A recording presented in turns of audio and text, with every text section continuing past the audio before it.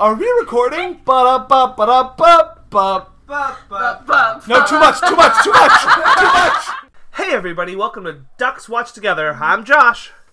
And I'm Keanu Reeves. I'm not doing the voice, I'm Kylie. I can't do an hour of it. And on today's episode, we talk about John Wick, Chapter 3, Parabellum. Here we are. We've Dash done it. Parabellum. What? Dash. You don't pronounce the dash. I don't. You just colons. Just semicolons. So, but you did. No, just colons. Just colons? You don't pronounce semicolons. Oh, fair. No, They- fair enough. they- Yeah. Sorry, you're right. But you didn't pronounce the colon in this one either. It's John Wick Chapter 3 Dash Parabellum. I am an enigma, okay? You just never know what you're gonna get when you're talking about the titles, but you're gonna somewhat get mostly full titles. Stahelski. His last name is pronounced Stahelski, maybe? Chad. Chad. My best friend. I've listened to like 2 or 3 podcasts like about this movie with his pronunciation and an interview with him. And the first question is, how? No, they all know. Do They all you just know. say your I name? think it's Stahelski. I'm like not confident enough to like just refer to it that way. We're gonna call him Chad. Good friend Chad. That's official names right there. But yeah, Stahelski. I think that's the closest I'm gonna get to Chad. Wow. Wow. Yeah, I'm just looking at like what he's done, because I think you and I are like, oh, he's the John Wick guy, right? Well, he's also the he did some stunt coordination, and he was the stunt double on The Matrix also, which is how he gets involved with the whole Keanu bandwagon gang of people. And then I know he's on The Crow. And what other things has he been on? So he's been a second unit director on several things. Can I name a few of them? Yes, go for it. The Hunger Games. Uh-huh. The brother Grimsby. Okay, uh-huh. Is that Sacha Baron Cohen, Yep. Mark Strong thing? Yep, uh-huh. Rebel Wilson's in it. Remember when like we were gonna make Mark Strong like a thing? We were gonna be like, you're more than just Like a us? character You actor. and I are Yes. just Yeah, and so we put him with Sacha Baron Cohen and it failed miserably. Captain America Civil War. Oh, okay. And that's it. He was an action director on Hitman Agent 47. That must have been the job. Sorry, he talks about after John Wick 1 that him and David Leitch thought that it wasn't going to be a hit, it wasn't going to be a thing, it was just a passion project they did, barely anyone's going to see it, like, this is fine. So they started... True. So that one, it makes money. But, like, it doesn't do ballers. It makes, like, 47 million or It something. does ballers enough, to make it be a deal. Like, I think it's respected, it's well-reviewed. I think and that... it grows after it comes out of the box office. So after they did that job, they started taking second unit work again. And he talked specifically about a job that he took where he was like, oh, I took a second unit job where I could have probably taken a directing job after the success of John Wick. And I think it would have to be Civil War, because I think that comes out 2016. after John Wick. In between the two John Wicks is Hitman, Agent 47, The Brother Grimsby, and Captain America Civil War. There we go. I want to say that I don't know if the Russos would have, like, given up their cap. Oh, I don't think so. So, No. As stunt coordinator, which he has done quite a few. Right. He's a stunt coordinator for V for Vendetta. Uh-huh. Next. Uh-huh. The Expendables. Uh-huh. The Hunger Games. Uh-huh. After Earth. And Catching Fire. Nice. There you go. He acts. I don't know what this website I'm on is. It's called... Oh, I guess it's just like IMDb, but easier to manage. TMDB? Yes. What's IMDb? The movie database is TMDB. Internet movie database is IMDb. See, this one, it looks better. It's easier to deal with. TM is... I believe it's the international one. It's the one that Letterboxd actually pulls from. Yeah, that's how I got here. Yeah. He acts... Because IMDb is actually was originally created and is still mostly used for by agents and casting services so that you can get a hold of different actors. Its popularity came because it was an easy way for cinephiles and film fans to look up things, and so then it became that. But its original source that's why for a long time you will see the actors' details and stuff along those lines, especially in the original stuff, and then they would even, in the original version, and even you'd have like a link for like personal contact or things along those lines. And then IMDb upgraded to some form of IMDb Pro, and that is now for professionals in the industry, and IMDb is what we use as just fans. Mm-hmm. Yeah. Look at me and the history of Internet Movie Database. Yeah, I don't like IMDb. Okay. It's just not for any reason. It's just like, one, there's like all these things blinking on the sides. Yeah, true story. They're always like, hey, go see 5 Feet Apart. And I'm just like, oh, no.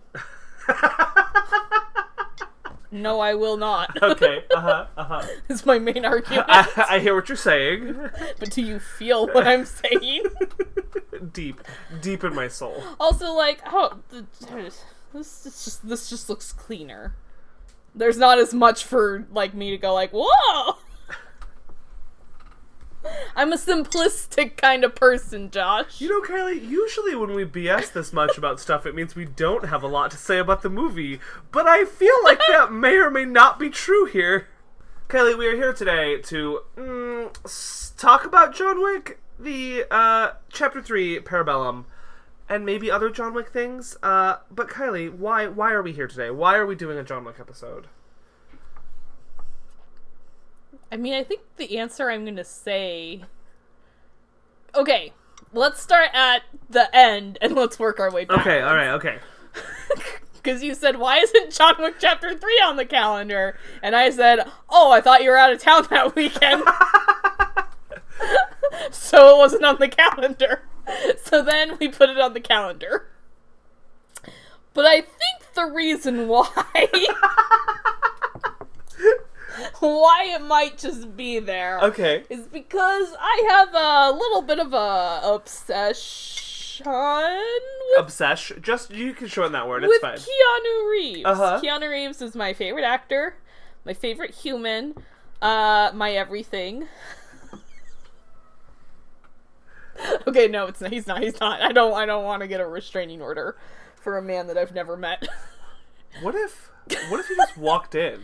What if, like, right now, Keanu Reeves just appeared in the studio? I don't really know how I'd react. Yeah? Like, Mark Dukakis has a scene.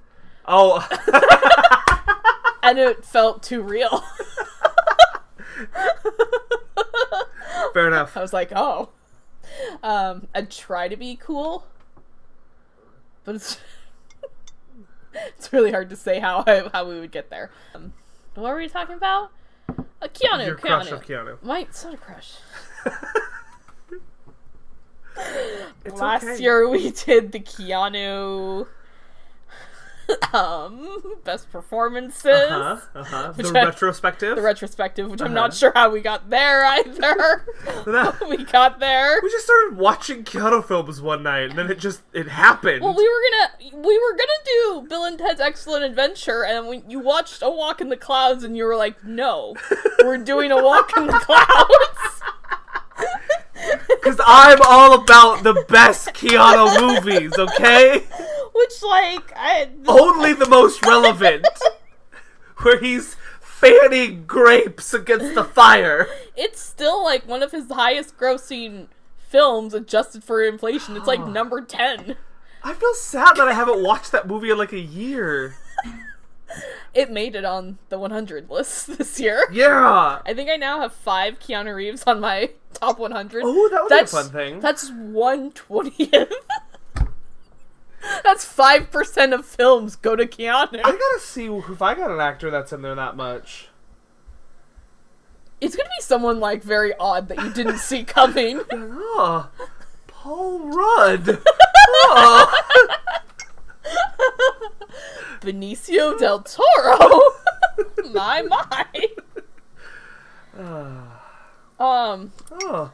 John Ratzenberger. Oh, that one actually might. That just might be true.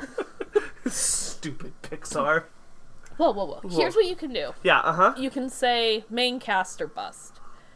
Which would then only give him, like, 1 or 2. Yeah. Depends on if you count him in the... where... I think 1. Okay, you only have 1 Toy Story on there? I think there's only 1 Toy Story on there. Okay. Yeah. Toy Story 3. Yes. Okay. Yeah. Tears might have been shed when they did that segment at the concert. Oh, okay. Yeah. Also, another reason why we're doing this is because I think that we both are rooting for Keanu and everything that he does. Yeah. I go and I see films of his that I wouldn't otherwise go see. Can you talk about Replicas? Have you talked about Replicas on podcast? No. I remember, like, that's a bonkers movie that I went and saw, and it's bad. But Keanu... Like, it had to have been shot a long time ago, because he looks younger. Like, a few years younger. Like, this isn't how Keanu looks now. What if they just digital effected the last 2 years off? It could have happened. That's a bonkers movie. I, like, could not contain, like, how bonkers that movie is. I just told you everything that happened. Yeah. Ugh. Well, and then here we are. John Wick. John Wick Chapter 3, Parabellum. So sorry. You brought up an interesting thing a few days ago, and I was really tackling it for a while. Yeah, go for it. It was a text, and I had to tackle before I sent the text. But, like, we were talking about Hobbs and Shaw, and how Keanu may be in it. Okay, yes, And I was like, finally, a reason to go see Hobbs and Shaw. And you were like, but what about Statham? Who I do like Statham. However, I'm not like, you know what, Josh? We gotta go to the cinema. Statham put out a new film. Yes. Like, when he pops up at something, I'm like, oh, here we go. It's time for Statham. But, like, all of his movies are the same. Except for Spy. And, like, Keanu has varied ability. Yeah, Keanu likes to do, there's the sci-fis, and then the there's lawyer dramas. The lawyer dramas, and the action films. He's got 2 lawyer dramas, Josh. Oh, also the one where he plays a cat. For a line? Yeah. No, in my brain, every time the cat, like, meows, it's just Keanu. It's definitely not. But what if it was? Josh, there's a video of him playing with dogs and answering fans' questions. Oh, that's kind of cute. I feel like there's one answer that you're gonna go like, it's not how it is. But otherwise... What is it? He talks about Shakespeare. Oh, okay. And I feel... and I feel like you'd be like, no. I mean, Keanu... I once did a report on this, and I did extensive research. I probably did, let's be real. But Keanu has been in a Shakespeare movie. Yeah. Yeah. He loves literature. I'm gonna say that Keanu has probably maybe even been in more Shakespeare plays than I have. So maybe, who knows? Maybe Keanu is the Shakespeare expert that we need. I think that there's a difference from being in the plays and knowing the history of things. Can we get just an interview series? And it's we just watch interviews of him and rate the interview. No, I was gonna say it's Keanu and Kenneth Branagh talking Shakespeare. I feel like it would just be like an hour of Kenneth talking and Keanu never gets a word in because he's too polite to interrupt, and Kenneth loves himself too much to stop talking. And I say that with the most kindness to Kenneth Branagh, but like, out of like most of the actors I see who don't piss me off, Kenneth Branagh loves himself the most. Okay, but you have to admit, like, even if that was true, like, just reaction shots of Keanu, like, politely nodding would be worth it. Like, yeah, Kenneth, yeah.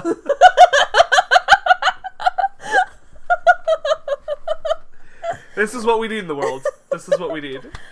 Also, I think, see, I love the John Wicks. I think that Josh has always respected them.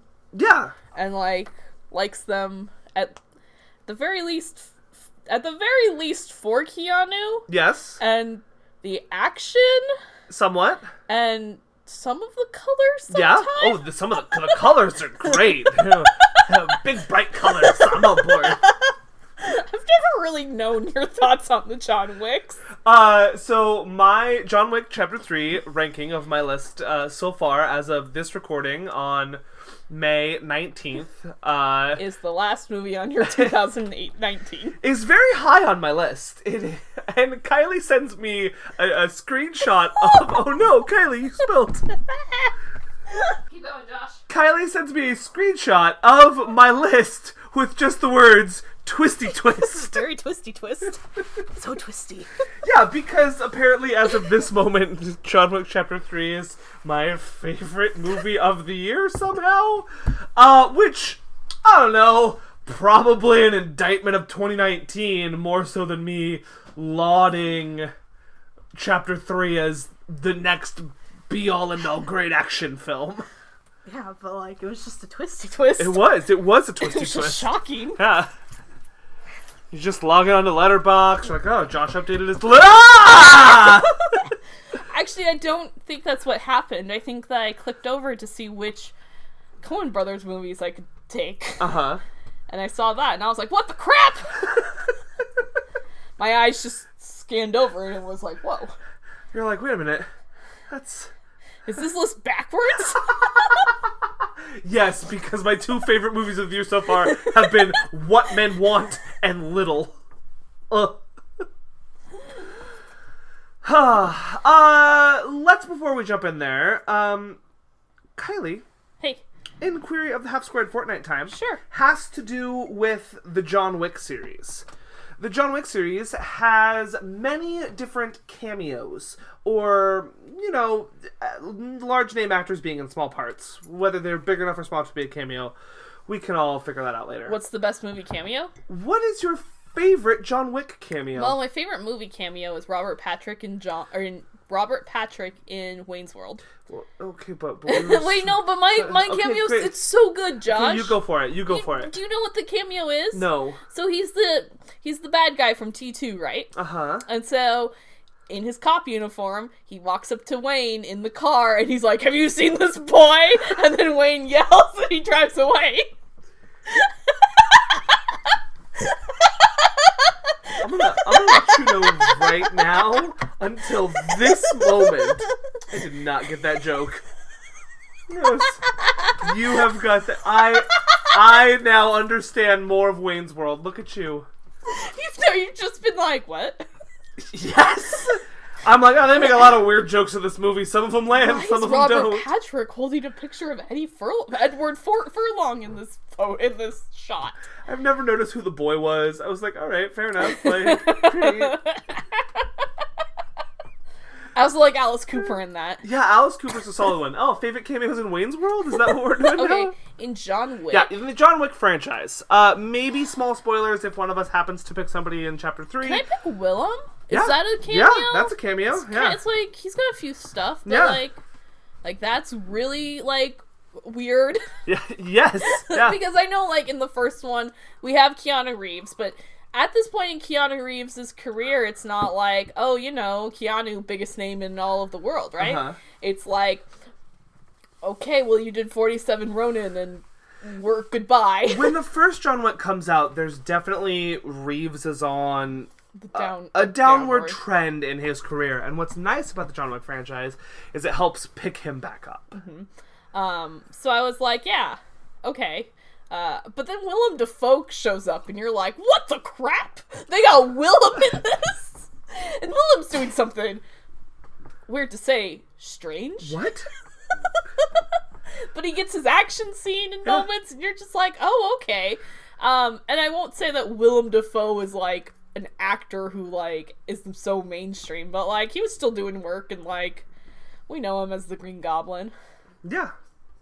Yeah, we do. I think the one that you're gonna pick, I think is also one of my favorites, but I want to not take it off the table. Alright, so I debated between two. Oh, no. I know, it's okay. Okay. Let me see if I can figure it out. I think we're gonna go with the one, I think we're gonna be on the same page, though. The one that... Halle Berry. Oh, no.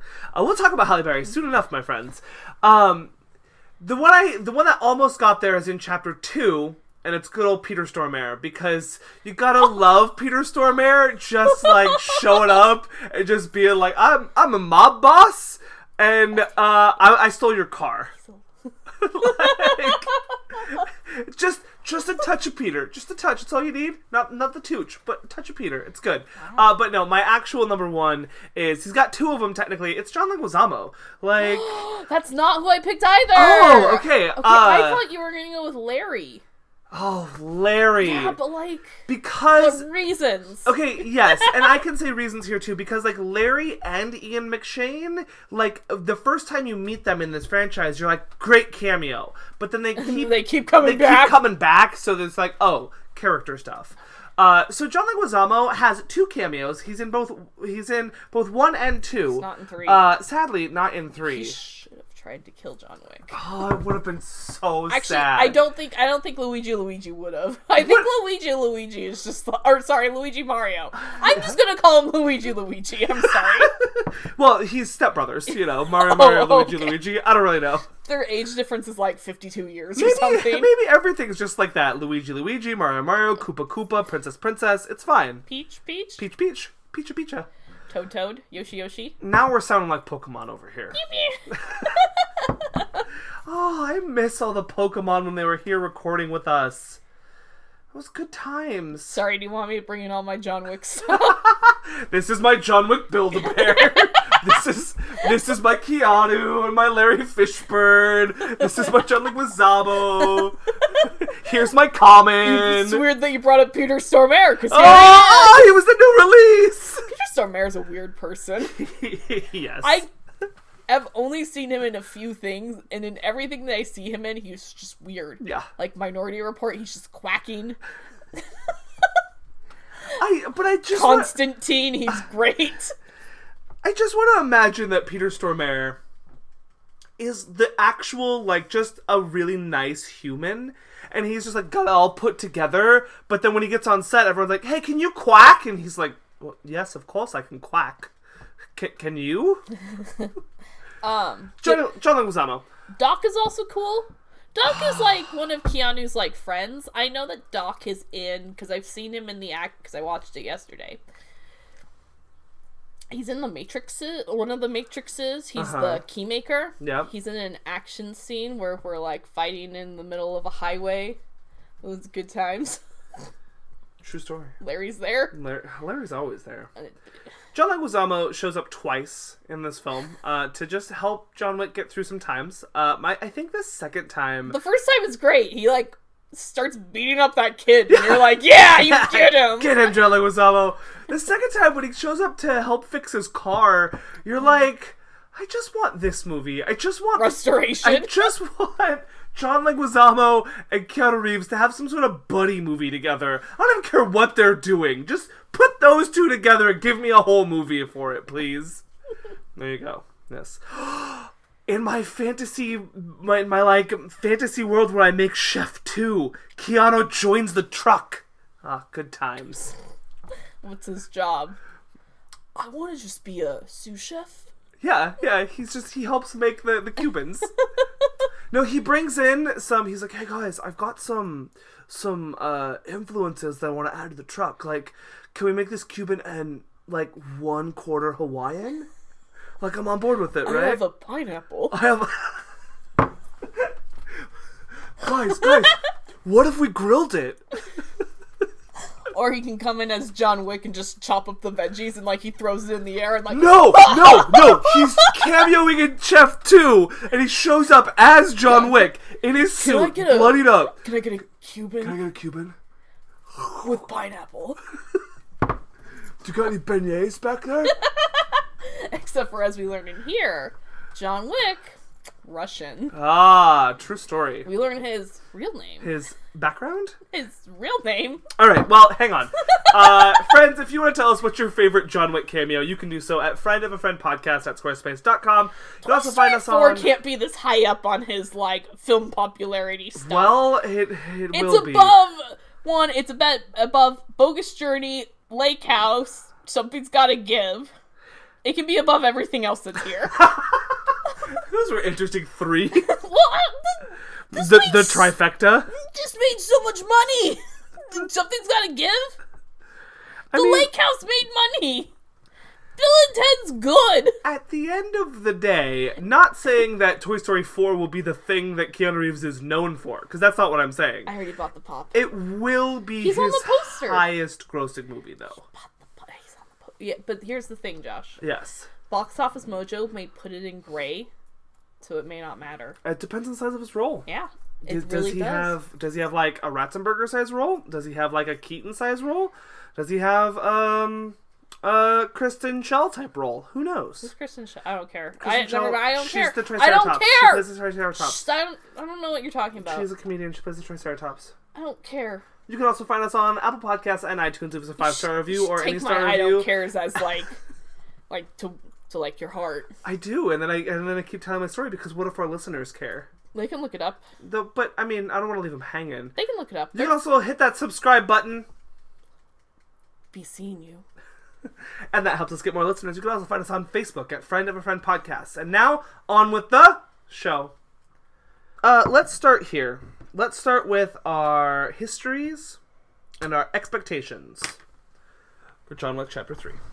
Uh-huh. Sorry, I'm in a much more interesting letterbox page. What letterbox page are you on? I'm on the Beautician and the Beast. Okay. From 1997. Yes, with Fran Drescher. And? I don't know who the Beast is in that. Timothy Dalton. Oh, okay. Yeah. I've seen this movie. Is it your favorite? No. Is it your least favorite? No. It was on TV a lot. I've never heard of it. Like, Lifetime would just show that and the Nanny reruns in a block. Wow. This guy who made this is a very interesting filmmaker. Is it Chad Stahelski? No, it's Ken Kwapis. Ken Kwapis? Ken Kwapis is a director. What did I say? Quite a few... Did I not say the guy who directed this? Yeah. Okay. Yeah. He did quite a few episodes of The Office, as well as quite a few episodes of Parks and Rec. And then I think I don't know if he's got any movies outside of that, but I know he's made a name for himself. I literally just said he's got some interesting things here. Well, let's go. List it up. License to Wed. Oh, okay. Uh-huh. Yeah. A Walk in the Woods. Oh, okay. Wait, the one where we're worried about Nick Nolte? Well, I didn't see it. I don't really care. I'm worried about Nick Nolte. Sisterhood of the Traveling Pants. Okay, 1 or 2? First one. Okay. He's just not that into you. Well, rude, but what's the next movie? Dustin Checks In. Dunstan Checks In. I've seen that movie. That's a good one. He Said, She Said. Oh, I've not. Finally, we got to one that I haven't seen. And the Benicker Gang. Oh, 2. I haven't seen 2 of his movies. Andrew McCarthy. Well, this has been my thoughts. Yeah, this is your history and your expectations for John Wick Chapter 3 Parabellum. Oh, expectations. Let's start there, I guess. Yeah, that's why we were starting with history and expectations. Worry. Mm-hmm. Just extreme worry. You just worry. I was very worried. You saw a trailer. And I was worried. And you're like, John Wick's on a horse. And I saw that picture first. Wasn't that picture your background for a while? No, it was him standing on the set with the colors, but he wasn't on a horse. Oh, okay. Good colors. Good colors. I was just... Okay, here's the thing. Yeah. 3 weeks ago... Uh-huh. I don't know how time works. Like, 3 weeks ago... comes out, like... Oh, no. One of the biggest, like... films of the year. And I was like, oh no. And I was just a tad bit worried. Okay. The week before... comes out a film that I thought was going to do much better than it ever did about Pokemon. And I was like, oh no. So I was really worried that John Wick Chapter 3 was, as you would say, burying itself. Mm-hmm. As they are known to do, to put themselves near big films so that when they come out and they're bad, we don't see them. So I was worried. Okay. I was worried when it was like, John Wick's getting a summer release. Even when I just heard that, I was like, oh no, we're gonna lose everything that we thought we had. You will lose everything. Because I think that that's what's... what I like about the first one is that it's a smaller, very intimate passion project, and, like, it uses, like, its money to the best. Like, it doesn't waste its money on it. The second one, I think that it gets a little bit bigger of a budget, but, like, it's not, like, too big. It's released in February. I was like, that's the perfect time for a John Wick. It'll do great. This, that, the other. And then when this comes out, I was like, oh no. It's gonna get a big budget. It's gonna ruin everything. I think their budget is still relatively modest on this. See, I have not seen a number. I've not seen a number either, but also I would imagine that for a movie like this, that the whole appeal of the studio making it is that it can make money for them. And so they would want to keep... And I think Stahelski would really want control of the project, and therefore I bet he would try to keep the budget down. There is not a budget number released. Have you been to Box Office Mojo today? Yeah. Real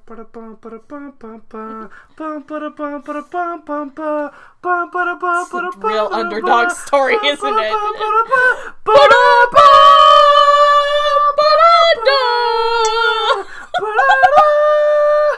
That's John right. Wick went up to Captain America and shot him in the head. Stay down.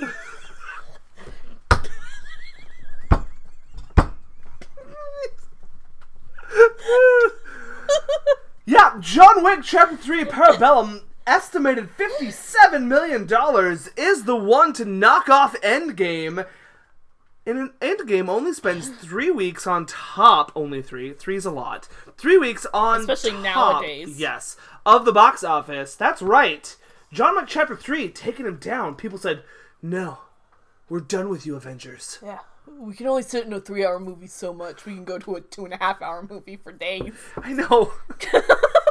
I was on the way to Anne, to movie with Anne, and I was like, do you know how long this movie is? And she's like, no. It's like, it's like 45 minutes short of an Endgame. And she's like, shut up. And I was like, yep, 2 hours and 11 minutes. Yeah. Endgame is no longer on track to surpass Force Awakens, which for the first 2 weeks, it was on track to take over Force Awakens, but it's not anymore. I think there's 2 reasons for that. One, it came out during the holidays. Oh, well, never mind. That doesn't help me. That is not my argument.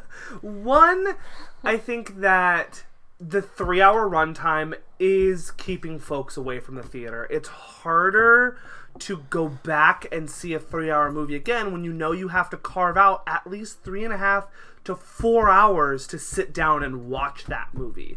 Not saying that, I mean, clearly it's not harming it. It's already made $770 million domestic. It's harming it in the, like, if we're gonna if we're gonna go up against Apollo Creed, we gotta, like, train quite a bit. 2, I think that studios came out punching. I think they put in their Rockies, so to speak, and, like, sure, the weekend after it, Long Shot came out, and that was pretty much it. The Intruder, like, there's definitely, like, outside of Long Shot, it was a bunch of films that they were just trying to bury, get out, like, let's be in the wake of Endgame with there.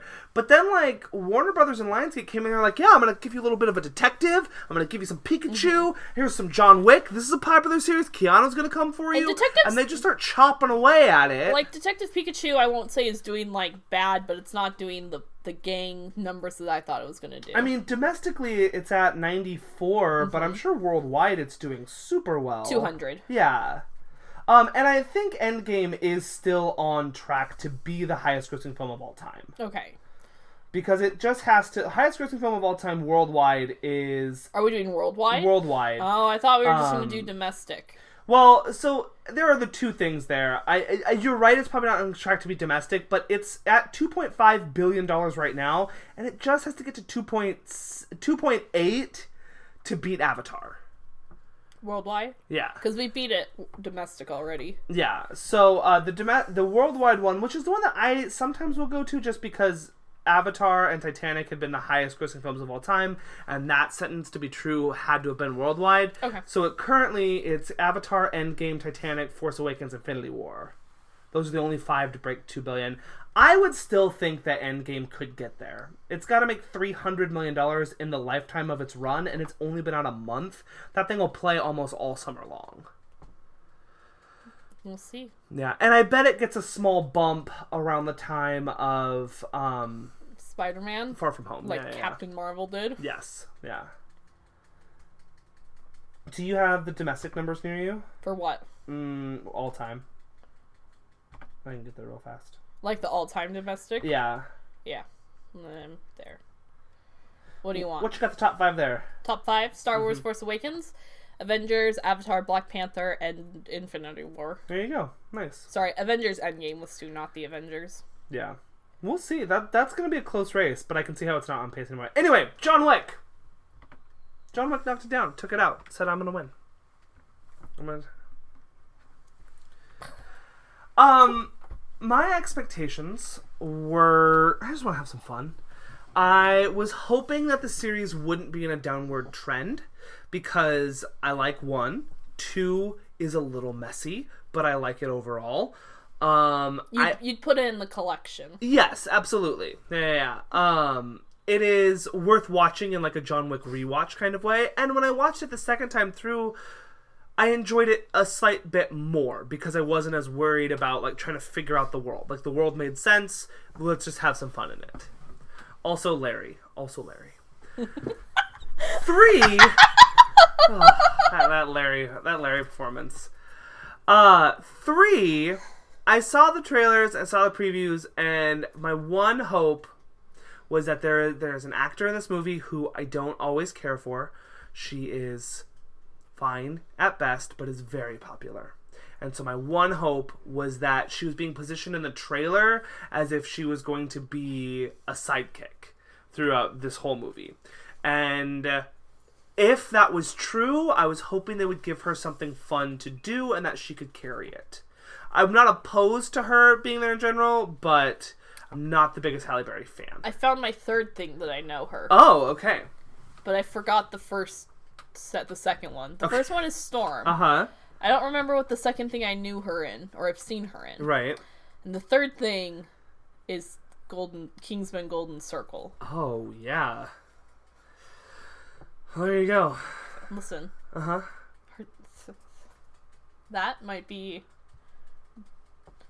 have been like, oh, that's my favorite Halle Berry performance before. Before Parabellum. It's hard to say, Chuck. Hard to say. All right, I think that... Have we told our history of this podcast, of the John Wicks before? Like that I was sad one day, and I had my parents' car for the weekend. It was October. Okay. And I was in college, and I don't know I had my parents' car, but because I did, it was like, I can go to a Friday night movie. Right. And not miss the buses and be stranded. So I went there, had no idea what this movie was. I saw the name Keanu Reeves. I said, just going. Didn't see a trailer, which might have been the best option. Didn't see a poster. Uh-huh. So I didn't know it was an action film until it became an action film. Yep. I was like, oh, I'm going to watch Keanu deal with his wife's death for 2 hours. Like, it was only like an hour 45, I think. I knew the time. I didn't know anything else about it. But I was just like, okay. We're going to do this. Here we go. We're going to go. And you didn't see it in theaters, So I didn't see it in theaters. I'd heard many good things, but it just wasn't appealing to me.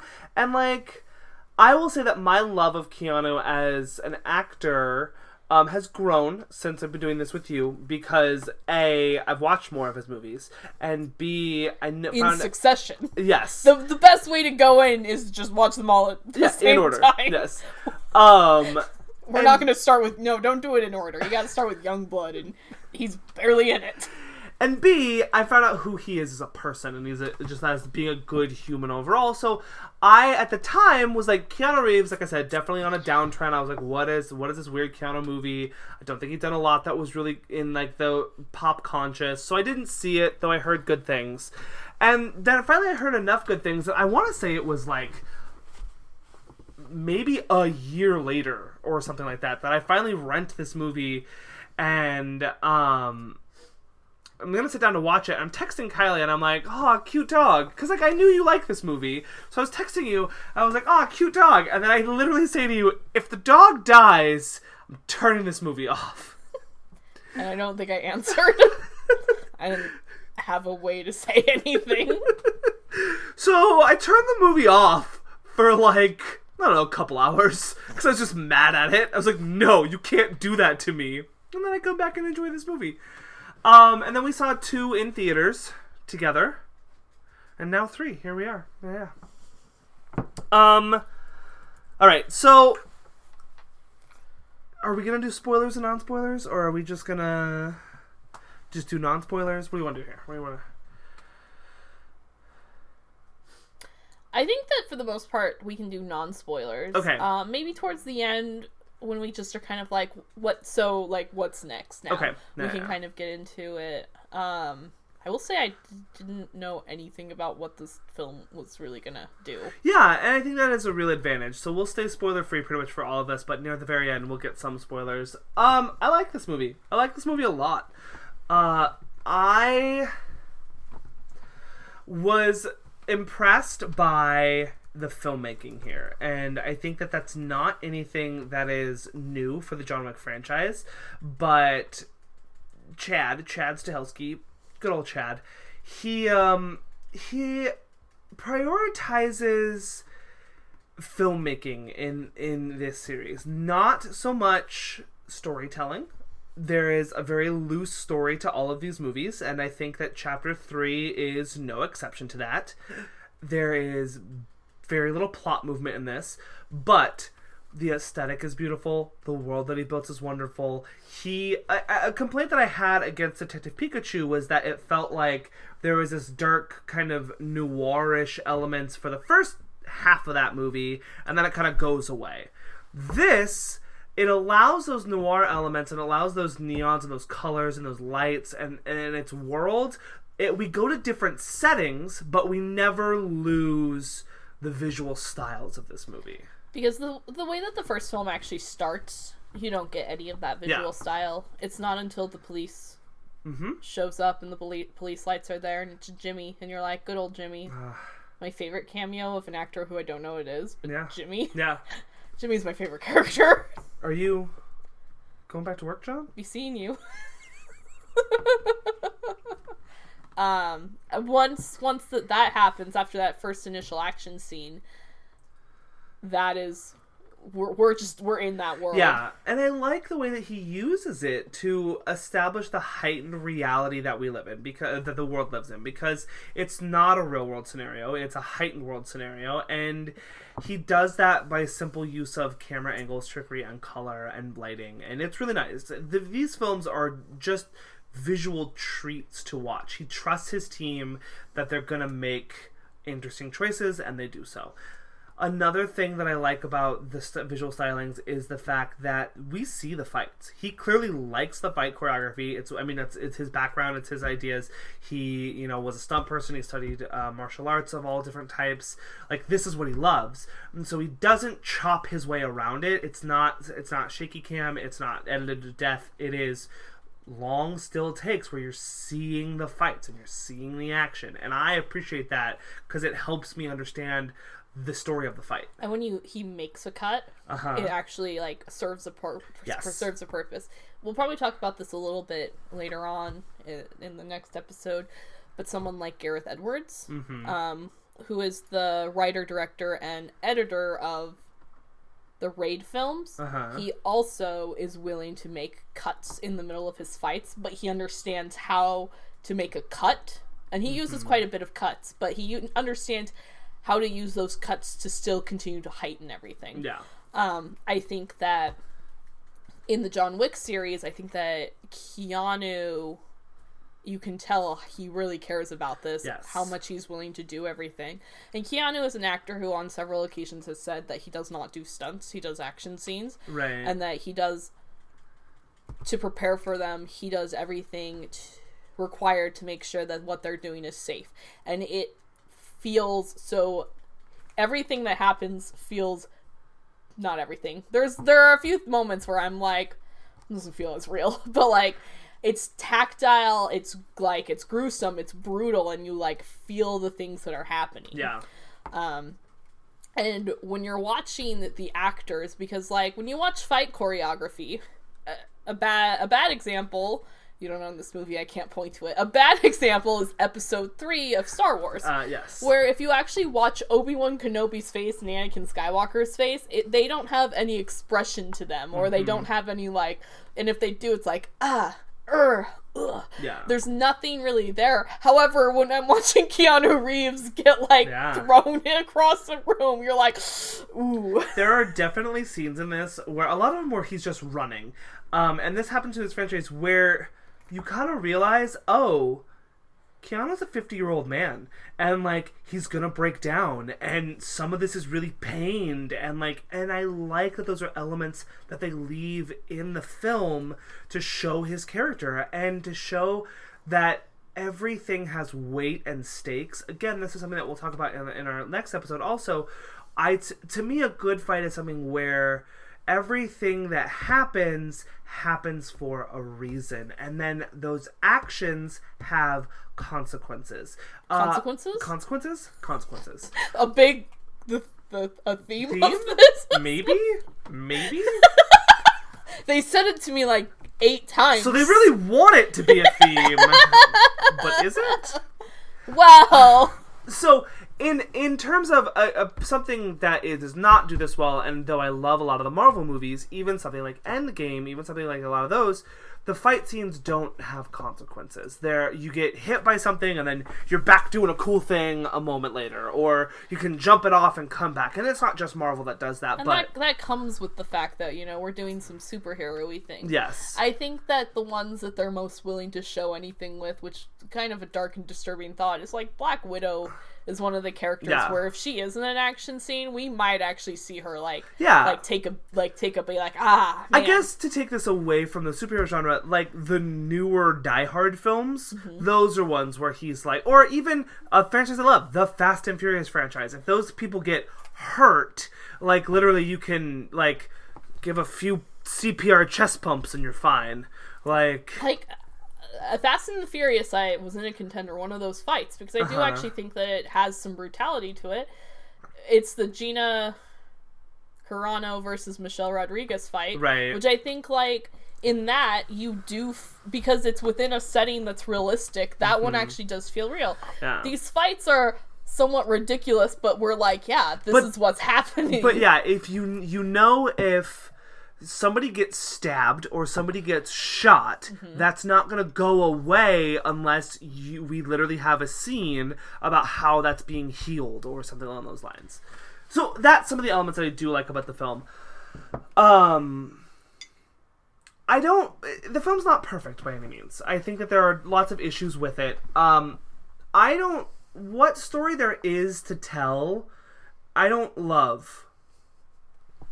I think that, so, the film wants to, as we joked about, wants to be about consequences, but at the end of the day, the film's consequences don't mean anything. They don't add up to anything in the world, and it does feel cheap. I think the last sequence of the film cheapens a lot of what the rest of the about Chapter 3 specifically has been about, and what the relationships that have been established. I think that it's the one time in this series where they did something to set up a future thing rather than just tell their story. And that bothered me. And I do not appreciate that about this movie. My biggest issue is this. I love the opening part of this movie. I love it to death. There is a fight sequence in an old antique shop with knives that is great. Is possibly, like, could have been a contender for my best fight scenes. Like, I think it's my favorite fight sequence of this movie. It is gruesome. It is well choreographed. I was in awe of that scene in particular, as well as the opening fight sequence in the library. That's a great fight sequence versus too. an NBA player? Yes, which I didn't realize till I was listening. I was like, great, tall guy, perfect. Apparently he's an NBA player. Yeah. The mountain of a man. Yes. When we're like, oh, Keanu Reeves is the mountain, and then he's not. No, that guy's the mountain. Yeah. And then we kind of go through a sequence with Anjelica Huston, where, as you referenced, we figure out who John Wick is, his past a little bit. A little bit. Not a lot of it. I like that the film leaves mystery. There's some clear parallels trying to be made between martial arts and ballet. Like, there's some clear parallels that they're trying to be made. Especially, maybe even, like, martial arts, stunt choreography, and ballet. Yes. That ballet is an art form, yes. but it's also it takes a physical demand. Yes. Similarly to how a lot of this choreography has to do within the movie, and it's like, this is also an art form. Mm-hmm. And if you do it wrong, it's not good. And you gotta do it over. You gotta do it again. We get Angelica Houston here. Angelica Houston is, I think, wonderful in this movie. It was just a breath of fresh air to see her again on camera, and I don't think she's acted in a while. And for a moment, you're like, "Oh, he's gonna get a sweet mother." No sweet mother character. Yeah. No, I'm surprised he didn't walk away with like her handprint across his face. Kind of did. Oh, Kind of did. It's not across his face. It is across though. But like, But, like, in the first film, you see that wicked tattoo he has. Yes. And you, like, you can see some of the Russian stuff on it. So, like, you kind of have an idea, like, but you don't know if it's his background or if he was, like, in Russia and right. he was part of the mafia or something. Who knows, yeah. But I do like that they open it up a little bit. What's funny is that there's this scene where you just see two boys wrestling, and you see them do some moves, and then later on you're like, Keanu's doing that move. Well, and she even says... Remember, or he says... Somebody says brings up old memories. Yeah. Definitely not him. Yeah. He doesn't speak? John Wick only has quiet wit. He doesn't have, like, too on-the-nose wit. John Wick doesn't... Talk? Speak? Except for the words, good boy. Or, be seeing you. Yes. So we kind of go through this sequence, and I am on board for this movie up until he leaves for Casablanca. There's a middle section of the movie which I'm going to skip over, and we get to the end where he returns to New York. Really like all of that sequencing. Really love the final fight sequences. Really love who he battles, how the villain of the film and the sub-villain of the film are set up. I really appreciate there's a fight sequence between him and two folks at the very end of the film, which is just captivating as all get out, as well as versus the main attack. Like, love it. And then we get to the very end, and I have some issues. We can talk in spoilers about those. I skipped over this middle section. It's interesting. Yeah. This and I think John Wick Chapter 2 actually have one of the same problems of that they open pretty well. Mm-hmm. The opening scene of John Wick Chapter 2 I think is actually really fun and really good. Agreed. And I do think the end of John Wick Chapter 2 like is very energizing and very fun and very good. It's this middle section that it does tend to hurt the film where like we have to set up the plot and things, but like we also leave New York City in both of these, and that is the issue. Yeah. We need to stop leaving New York. We're New Yorkers. Well, and I will say that I like the Rome sequence better than I like the Morocco sequence. The Morocco sequence, now again, so this is the sequence in which we get Halle Berry, and Halle Berry was who I was worried about in this movie, and I will flat up straight up say... And then right before you were like, Kylie, how long is she in here? And I said 20 to 30. I think that was far too long of a number for me to give you. The other thing is that it's cut in between other scenes. Which help a lot. So I was like, as soon as I said it, I was like, we'll have no take back season. I will say this. Halle Berry is not the problem. Halle Berry does a fine job with what she's given. She's kind of set up to be female John Wick. Like, it's a little bit of what she's set up to be. I don't love that choice. I don't think it's a very profound character in any way. I don't think it means anything to John Wick. But you could also then say that that was on purpose, and that's how this world works, and you could justify in those ways. I think that more or less she also shows just that what people are willing to do for this John Wick. Yeah. Because, like, it uses a plot point from the second one of, like, this idea of a marker, and that if you have made a blood oath, you have to follow it. She doesn't have to. Right. He's excommunicado. He's lost his, like, right to any rules, and so, like, she could actually just kill him. Yeah. And no one would care. Yeah. Actually, she would earn $15 million at that point.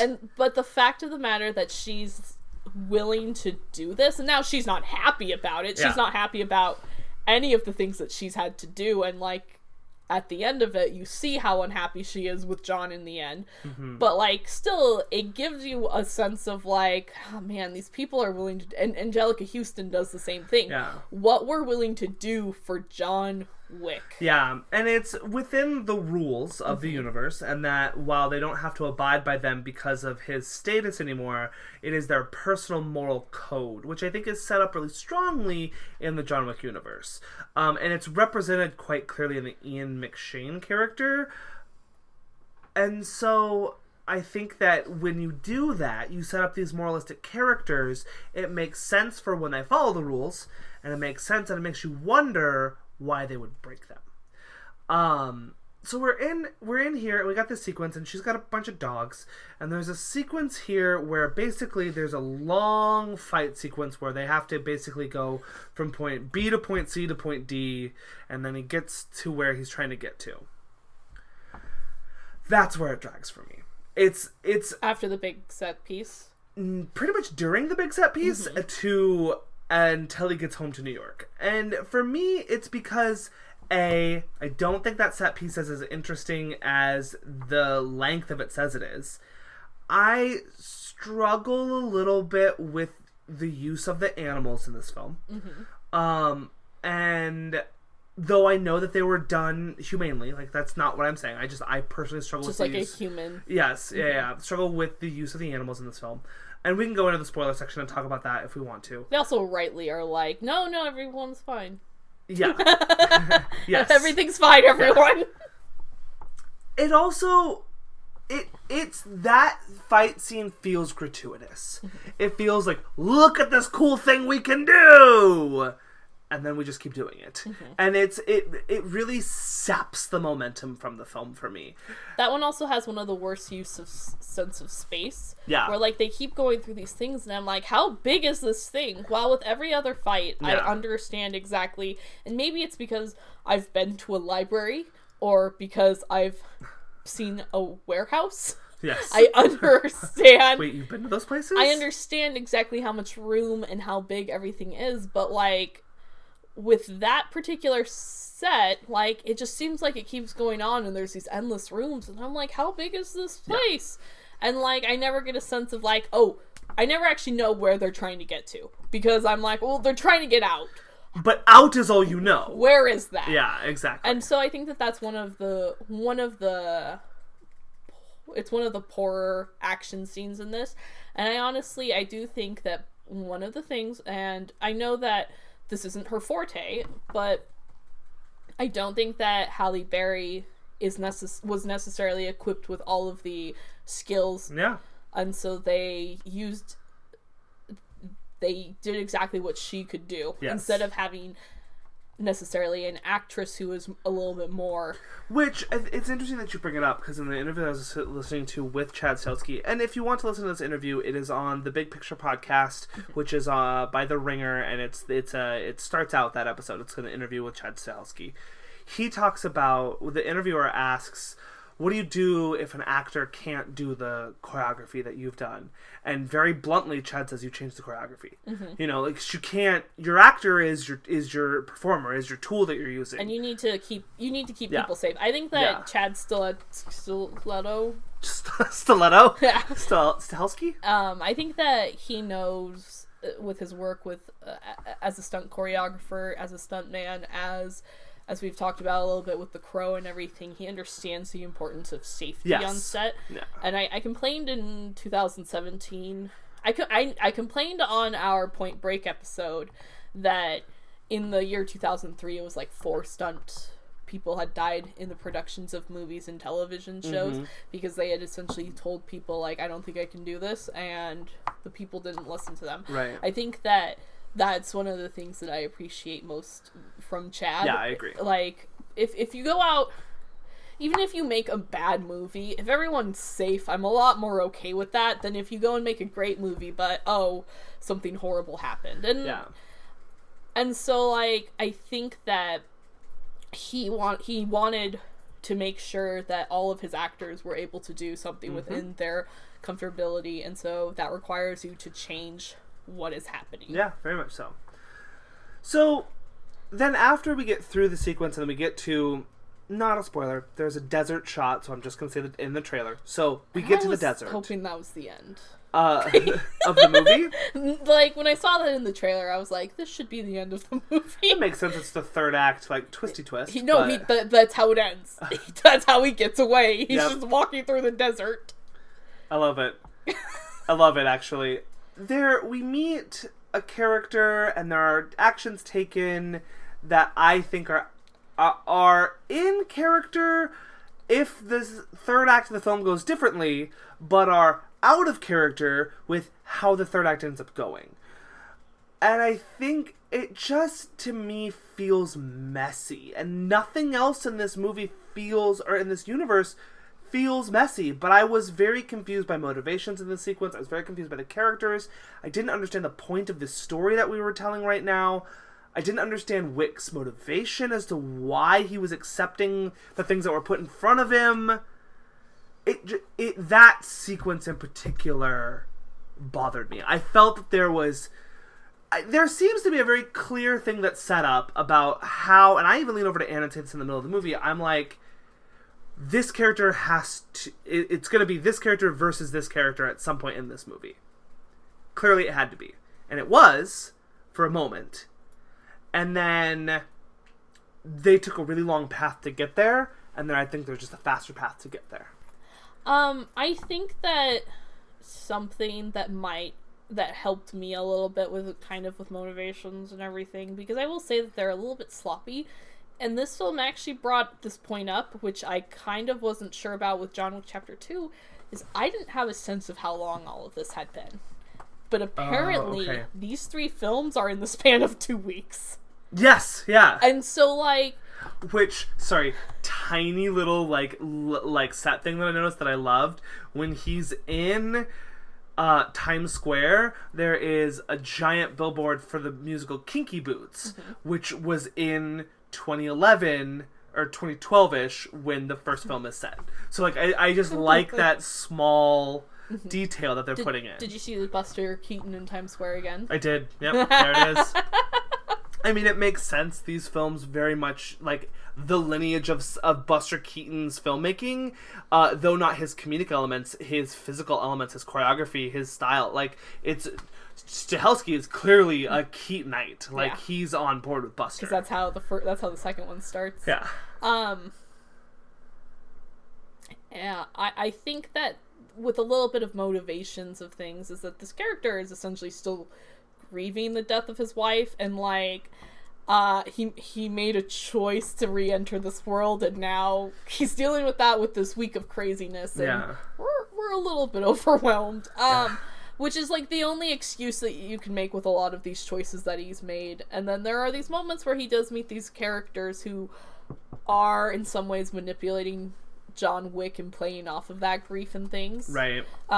Especially when they bring in when anyone is saying anything like, what would your wife think? Or like, oh, do it for your wife, or blah, blah, blah, blah, blah.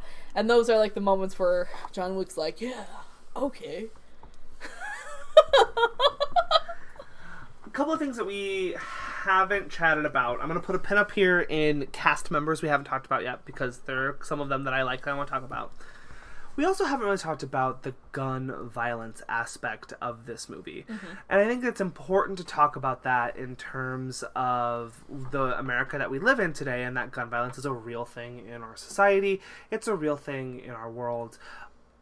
And one of my complaints about Chapter 2 in specific was there's this whole sequence where we're like with Peter Serafinowicz, and we're like, here, these cool guns. Look at the guns we have. Bigger guns, better guns, guns. Chapter 3 has a small sequence like that. It's not as, I think, big and broad, but he definitely has the line, guns. We need more guns. Directly calling back to The Matrix in some ways. And just...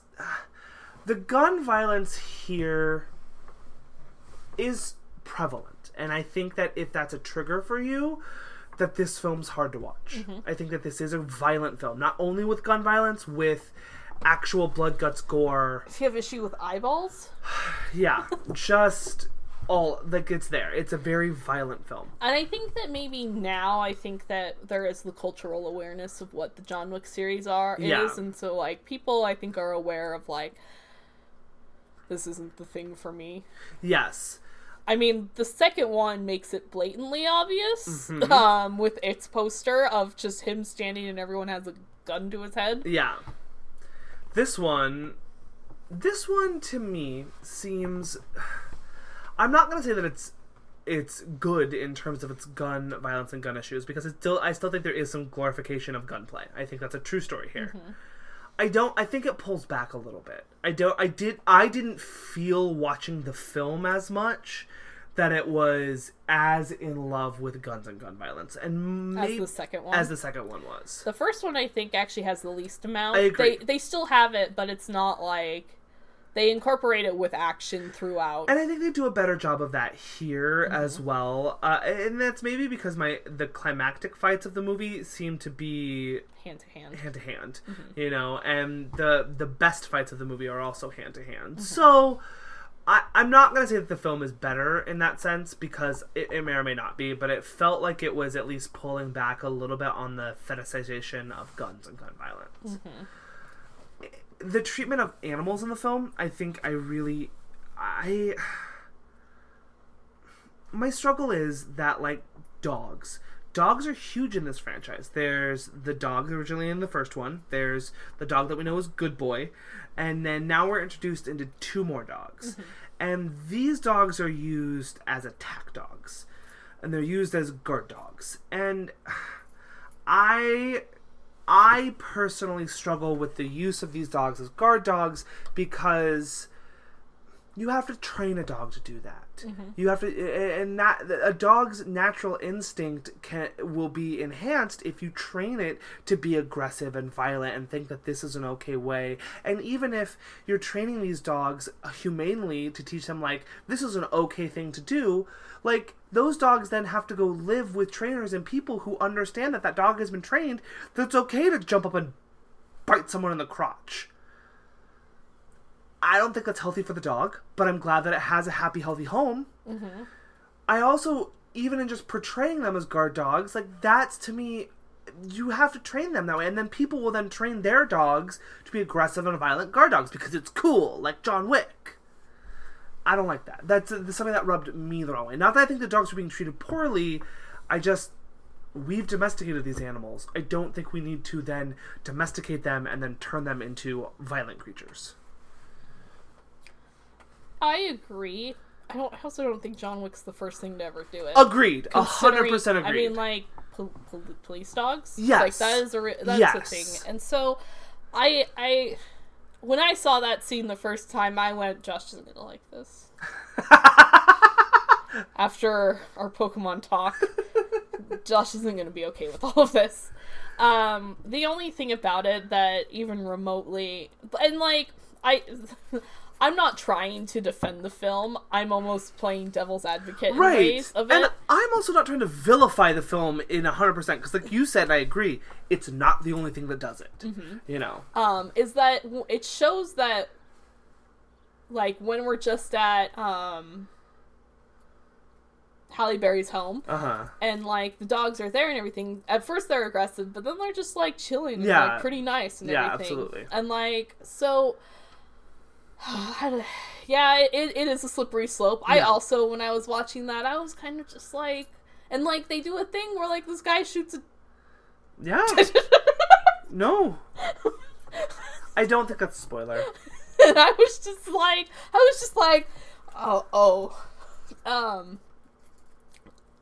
How do you feel about the horses? So the horse sequence is one of my favorite sequences. Here's my justification for the horses, and maybe it is just a justification. I think it's really clear that the horse kick is CGI. Oh, yeah. Like, and so, to me, the horse didn't have to do anything. Like, the horse stood there, and then, like... These are the best trained horses ever. Yeah, so, right? Like, I've been around horses, and, like, you, like, clap your hands, and some of those horses are like, nah, bro, I'm out of here. But, like, these horses, like, there are people being thrown around. And gunfire, and they're like... Cool, man. I'm a Central Park horse. I've seen worse. I've seen it all. I was an elf. No worries. Yeah, I think that the dog scene, I was just like, yikes. But like, and so I'm not, like I said, trying to vilify the film. Just to me, there are some things. It felt sticky and it felt a little gross, you know, and I wanted to bring up both the animal thing and the gun violence thing just because I don't want to out and out just say that this movie, it has some problematic elements to it, and to be aware of them. And I'm not all about canceling culture. Like, I think that we can talk about things and we can be a part of things. Mm-hmm. There doesn't mean we have to embrace things that need to not be embraced. Because ultimately what ends up happening is, in the end, that we are responsible for our own consequences. We're responsible for our own actions. Wait, what? Regardless of what we, like, see. I remember I wrote this paper about this, and it had to actually do with Barbie dolls. But I brought up things like violence in movies, and I said that it's a responsibility, to some extent it is the responsibility of the creators to be aware of the cultural surrounding. However, it is also the responsibility of the viewer to be able to separate fantasy from reality. Yeah. Keanu's actually very interesting in interviews when he, like, talks about this stuff, and they're like, because, like, if you've ever seen the videos of him on, like, the park shooting stuff where, like, you run around and jump and everything. Right. And, like, he's really good at it in real life. And people are like, so, like, why don't you go be John Wick? And he's like, because it's a movie. Yeah. And, like, it's just very much like, it's, guys, please don't let this be, like, your influencer. Yeah, like, it's one of those things where I can separate the fun and the fantasy from the reality of things, and that if we lived in a world where there was a giant interconnected web of highly trained, stylish assassins, I'd be one of them. I mean, I'd be dead because Kylie would be one of them. All listeners, from an earlier conversation that we've had, I'm pretty sure Kylie stayed at the Continental. So, I mean, what? Let's be real. Saved the Continental? No, you stayed there. Oh, okay. Yes. But you have to be able to do that. You have to be a discerning audience member, and I'm worried that we don't have a lot of those right now. Mm-hmm. You know, not saying that we're going to get people doing anything based off these movies. That's not what I'm saying. I also think, like, it helps that we see a variety of movies. Yeah. Where not everyone does. Yeah, fair enough. Alright, this pin up here is about cast. Okay, I have a thing. Oh, you have a thing? Put this pin back. No, it's about the cast. Oh, okay, go. Okay, this has less to deal with the first one. The first one didn't have a budget. The second one didn't have a budget either, but, like, we had some clout. What I appreciate about these two films that I think that Chapter 2 and Chapter 3 has done, and, you know, Chapter 1, Lance Reddick, but what it has begun to do is it casts a variety of people within these roles. Yes. So we have diversity, we have racial diversity, we have gender diversity, and we even have inclusion of LGBT plus actors within this. And I can't necessarily say if their characters are or are not. Right. But, however, with the inclusion of Ruby Rose and Asia Kate Dillon, we are beginning to open up this idea. We've opened up, you know, the doors to letting these two, I don't know if well known, but these two known actors who are part of the LGBTQ plus community, and allowing them to be not front and center, but in the front and being seen, is a good thing. Well, and Asia plays the lead antagonist of the film, and is given a ton of clout, and is possibly the most terrifying thing in the movie, you know? And so I like that Asia is given that role to just be like, no, you are the BA of all BA people. And Ruby Rose plays a mute character. Yeah. Like, that's... And John Wick knows sign language? Kung Fu. The assassins, he knows every language, though. Yeah, ASL, Assassin Sign Language. They got their own web. That's a good joke of the second one, where, like, he goes to Rome. Not even, this has nothing to do with anything. He goes to Rome, and, like, he meets the Rome concierge, and he's like, are you here to kill the Pope? And John's just like, no. But the subtext is, not today. I'm thinking I'm back. But yeah, I love the casting of this movie. I think that, I knew his name, and then I forgot his name. Describe the character. The main fighty antagonist. Mark Dukakis? Mark Dukakis. The Iron Chef? The Iron Chef himself. Yeah. How I always knew him, didn't know he was an action, or like, he didn't know he was actually a martial artist. I felt that I had, what was nice about his performance and his character is, I felt like I'd seen him, and I felt like he just had this presence about him, and that I had been with him before, and then I went and did some research, and I was like, I've never seen this actor before. I don't think I've seen a single thing Mark Dukakis has ever done. Haven't you seen Double Dragon? Oh, I have seen Double Dragon. He's in that. Oh, okay. He's nice. one of the... He's Jimmy Lee. Oh, okay, great. So, Jimmy Lee sausages. Jimmy Dean, darn it. Not since 1994 have I seen this character, this actor. And... the Iron Chef. And his presence in this film, just the way that he is in equal parts in awe of John Wick and also like, oh no, I'm going to murder you, is so good. This pulls a reverse into the Spider-Verse. Okay. In which, like, he's like, I'm like you, John, and John Wick's like, no, you're not like me. And I think that as I was thinking about it, I think that the interesting thing about that is that I don't think that John likes this life, and while he had to do it in the past, he doesn't. Yeah. While the opposite is that Mark Zero, as the character's name is, clearly likes that life, and so I think that that's one of the things about it that annoys John Wick the most about this character is just how much he enjoys the bloodshed. Well, and when he's like, we are both masters of death, he's like, master of death. To put it in some I guess more metaphorical terms, some more I guess modern pop culture metaphorical terms, Keanu Reeves likes to be the Bruce Wayne part of Batman, and Zero likes to be the Batman part of Batman, you know, and that is how they're different, and that's this fundamental thing that is their conflict through this entire movie. And the movie then picks a side at some point because you know who's going to come out on top. And I think that's a really interesting thing that the movie does. Love his performance, love his character. If you're going to give me like John Wick spin-offs, can you give me that one? I want that one. Speaking of John Wick characters that I love, Larry Fishburne as the leader of the Bowery. Wonderful. Amazing. I like that.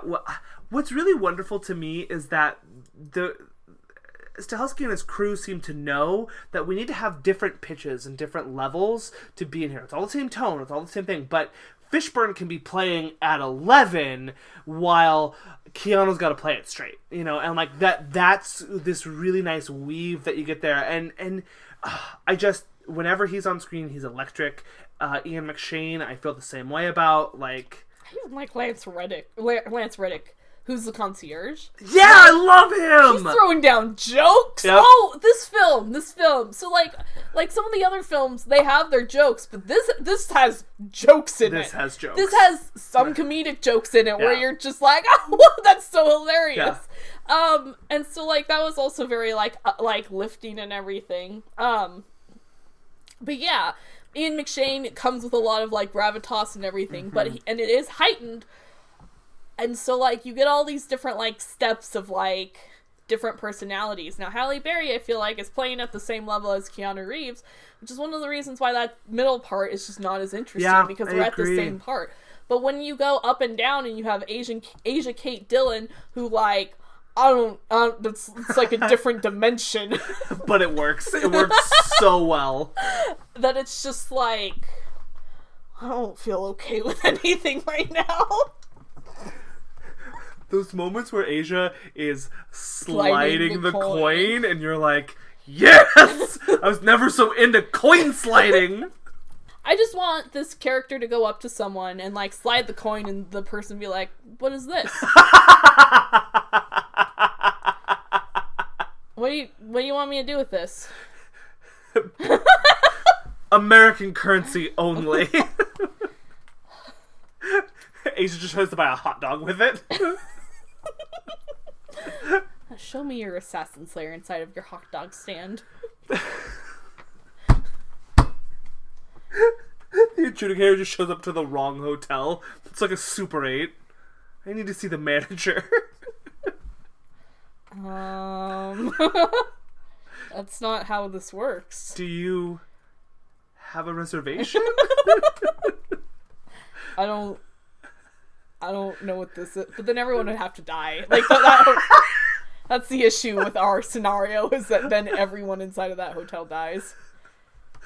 Or what if it's the adjudicator just looks down and is like, sorry, wrong hotel. Speaking of animals, yes, we didn't get to this. Okay. This was a big concern of mine. Okay. Because at the beginning of the trailer, you see Good Boy. Oh, Good Boy. You see him running. Uh-huh. And then later on in the trailer, Good Boy is no longer there. And I was just like, oh no, Good Boy. Yeah. My favorite character. The one we're most invested in. And when he was like... And when he takes care of Good Boy. Yeah. It's all okay, everyone. Yeah. I just, like, I welled up. I was like, oh, thank you, John Wick, for doing the right thing. I was really glad that the character that he sends him to is the one character who I trust in this universe with Good Boy. Yeah. Like, okay, good. I don't really trust Keanu that much. Let's do a quick, because we've talked for a while, let's do a quick spoiler section. Well, it's only been like 2 hours, Josh. It's been 2 hours? It's been an hour and a half. Okay, great. Quick spoiler section. Spoilers, spoilers, spoilers, spoilers. We're gonna spoil the film now. Spoil, spoil, spoil, spoil, spoil. Turn your podcast off if you don't want to know. Spoil, spoil, spoil, spoil, spoil, spoil. Hey. Yeah. He's not dead. He's not dead. Oh, wait, sorry, no.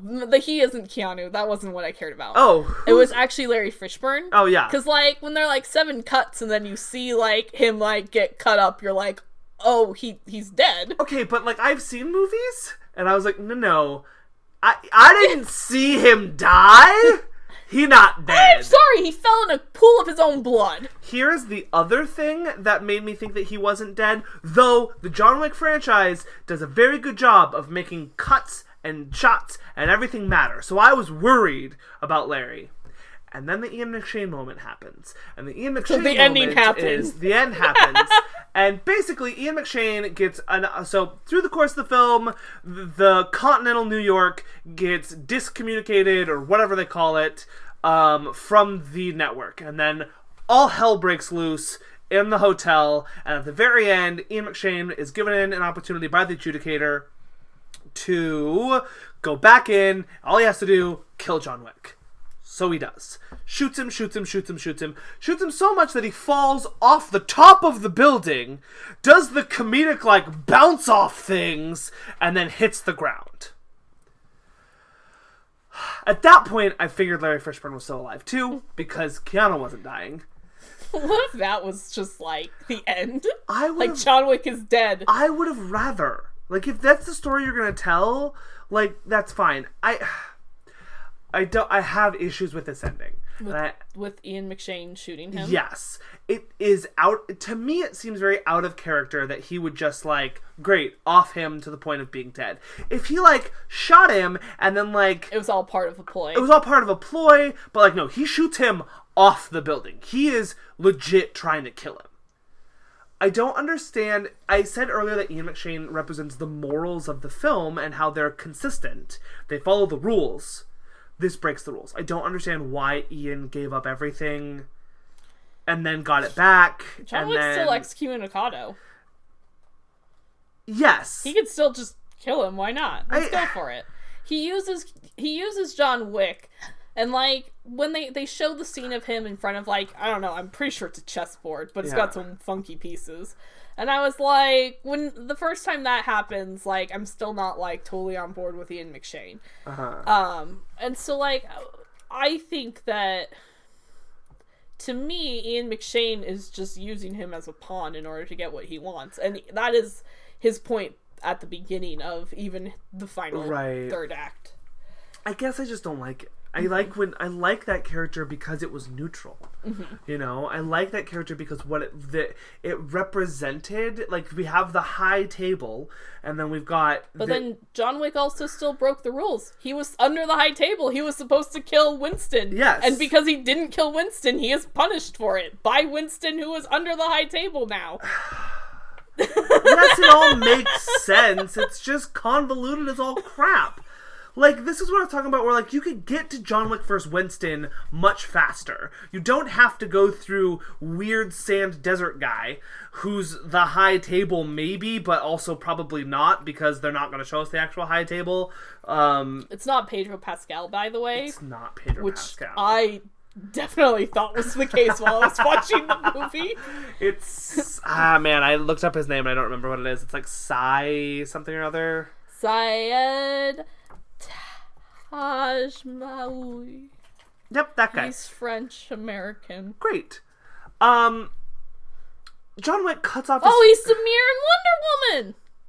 Ah. John Wick cuts off his finger to get back into the high table, and that doesn't seem like anything John Wick would really want to do, but also his reasoning for why he wants to... This is the second movie that I've seen this year where I'm like, I don't have as much will to live as this guy does. Like, that's just a true story. Sorry, Anne, I don't need to remember you. I mean, I do need to remember Anne, but, like... I don't get it. I just don't understand his, like... If everybody in the world is coming after you, what do you... And this will be your permanent state forever. Like, John Wick as a character doesn't want to be in the high table. He doesn't want to be an active assassin anymore. But he chooses that the only way to live at this point is to be an active assassin in the high table. Because, like, before he doesn't want to be an assassin because he wants to live with his wife. Yes, he wants to. Yeah. And then, like, after his wife's death, it's kind of like, well, this John Wick character doesn't really have anything else to live for. And so, like, his only reason to live is to remember his wife. And so the only way for him to live is to become an assassin because if... I'm assuming he can't just kill the high table right now. But, like, why not? Like, come on. John Wick's the new high table.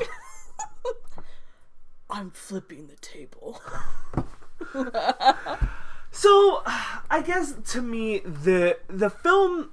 The logic of the film, I guess, works. It's just emotionally I don't buy it for a lot of the characters. Mm-hmm. And the Ian McShane turn as to now being, like, against John Wick, and it's clearly set up where it's going to be the Bowery Boys versus Ian McShane's crew and the High Table as Chapter 4, as Bellum, the War for New York. It's interesting. I don't love this setup. I think that, to me, if that's where you wanted to go, I didn't need this weird middle segment in the desert. Just give me that movie now. Mm-hmm. You were easy enough to get there. You had enough pieces of the puzzle to put it together. What I'm worried is that Chapter 3, which I think is a great movie. I really like this movie. It's not perfect, and I have, as I'm saying, lots of issues. It'll be a filler chapter. Because 4 is going to be the movie where it's like... It's Infinity War, and Chapter 4 will be Endgame. Well, no, Chapter 4... This is like... I don't know... Doctor Strange...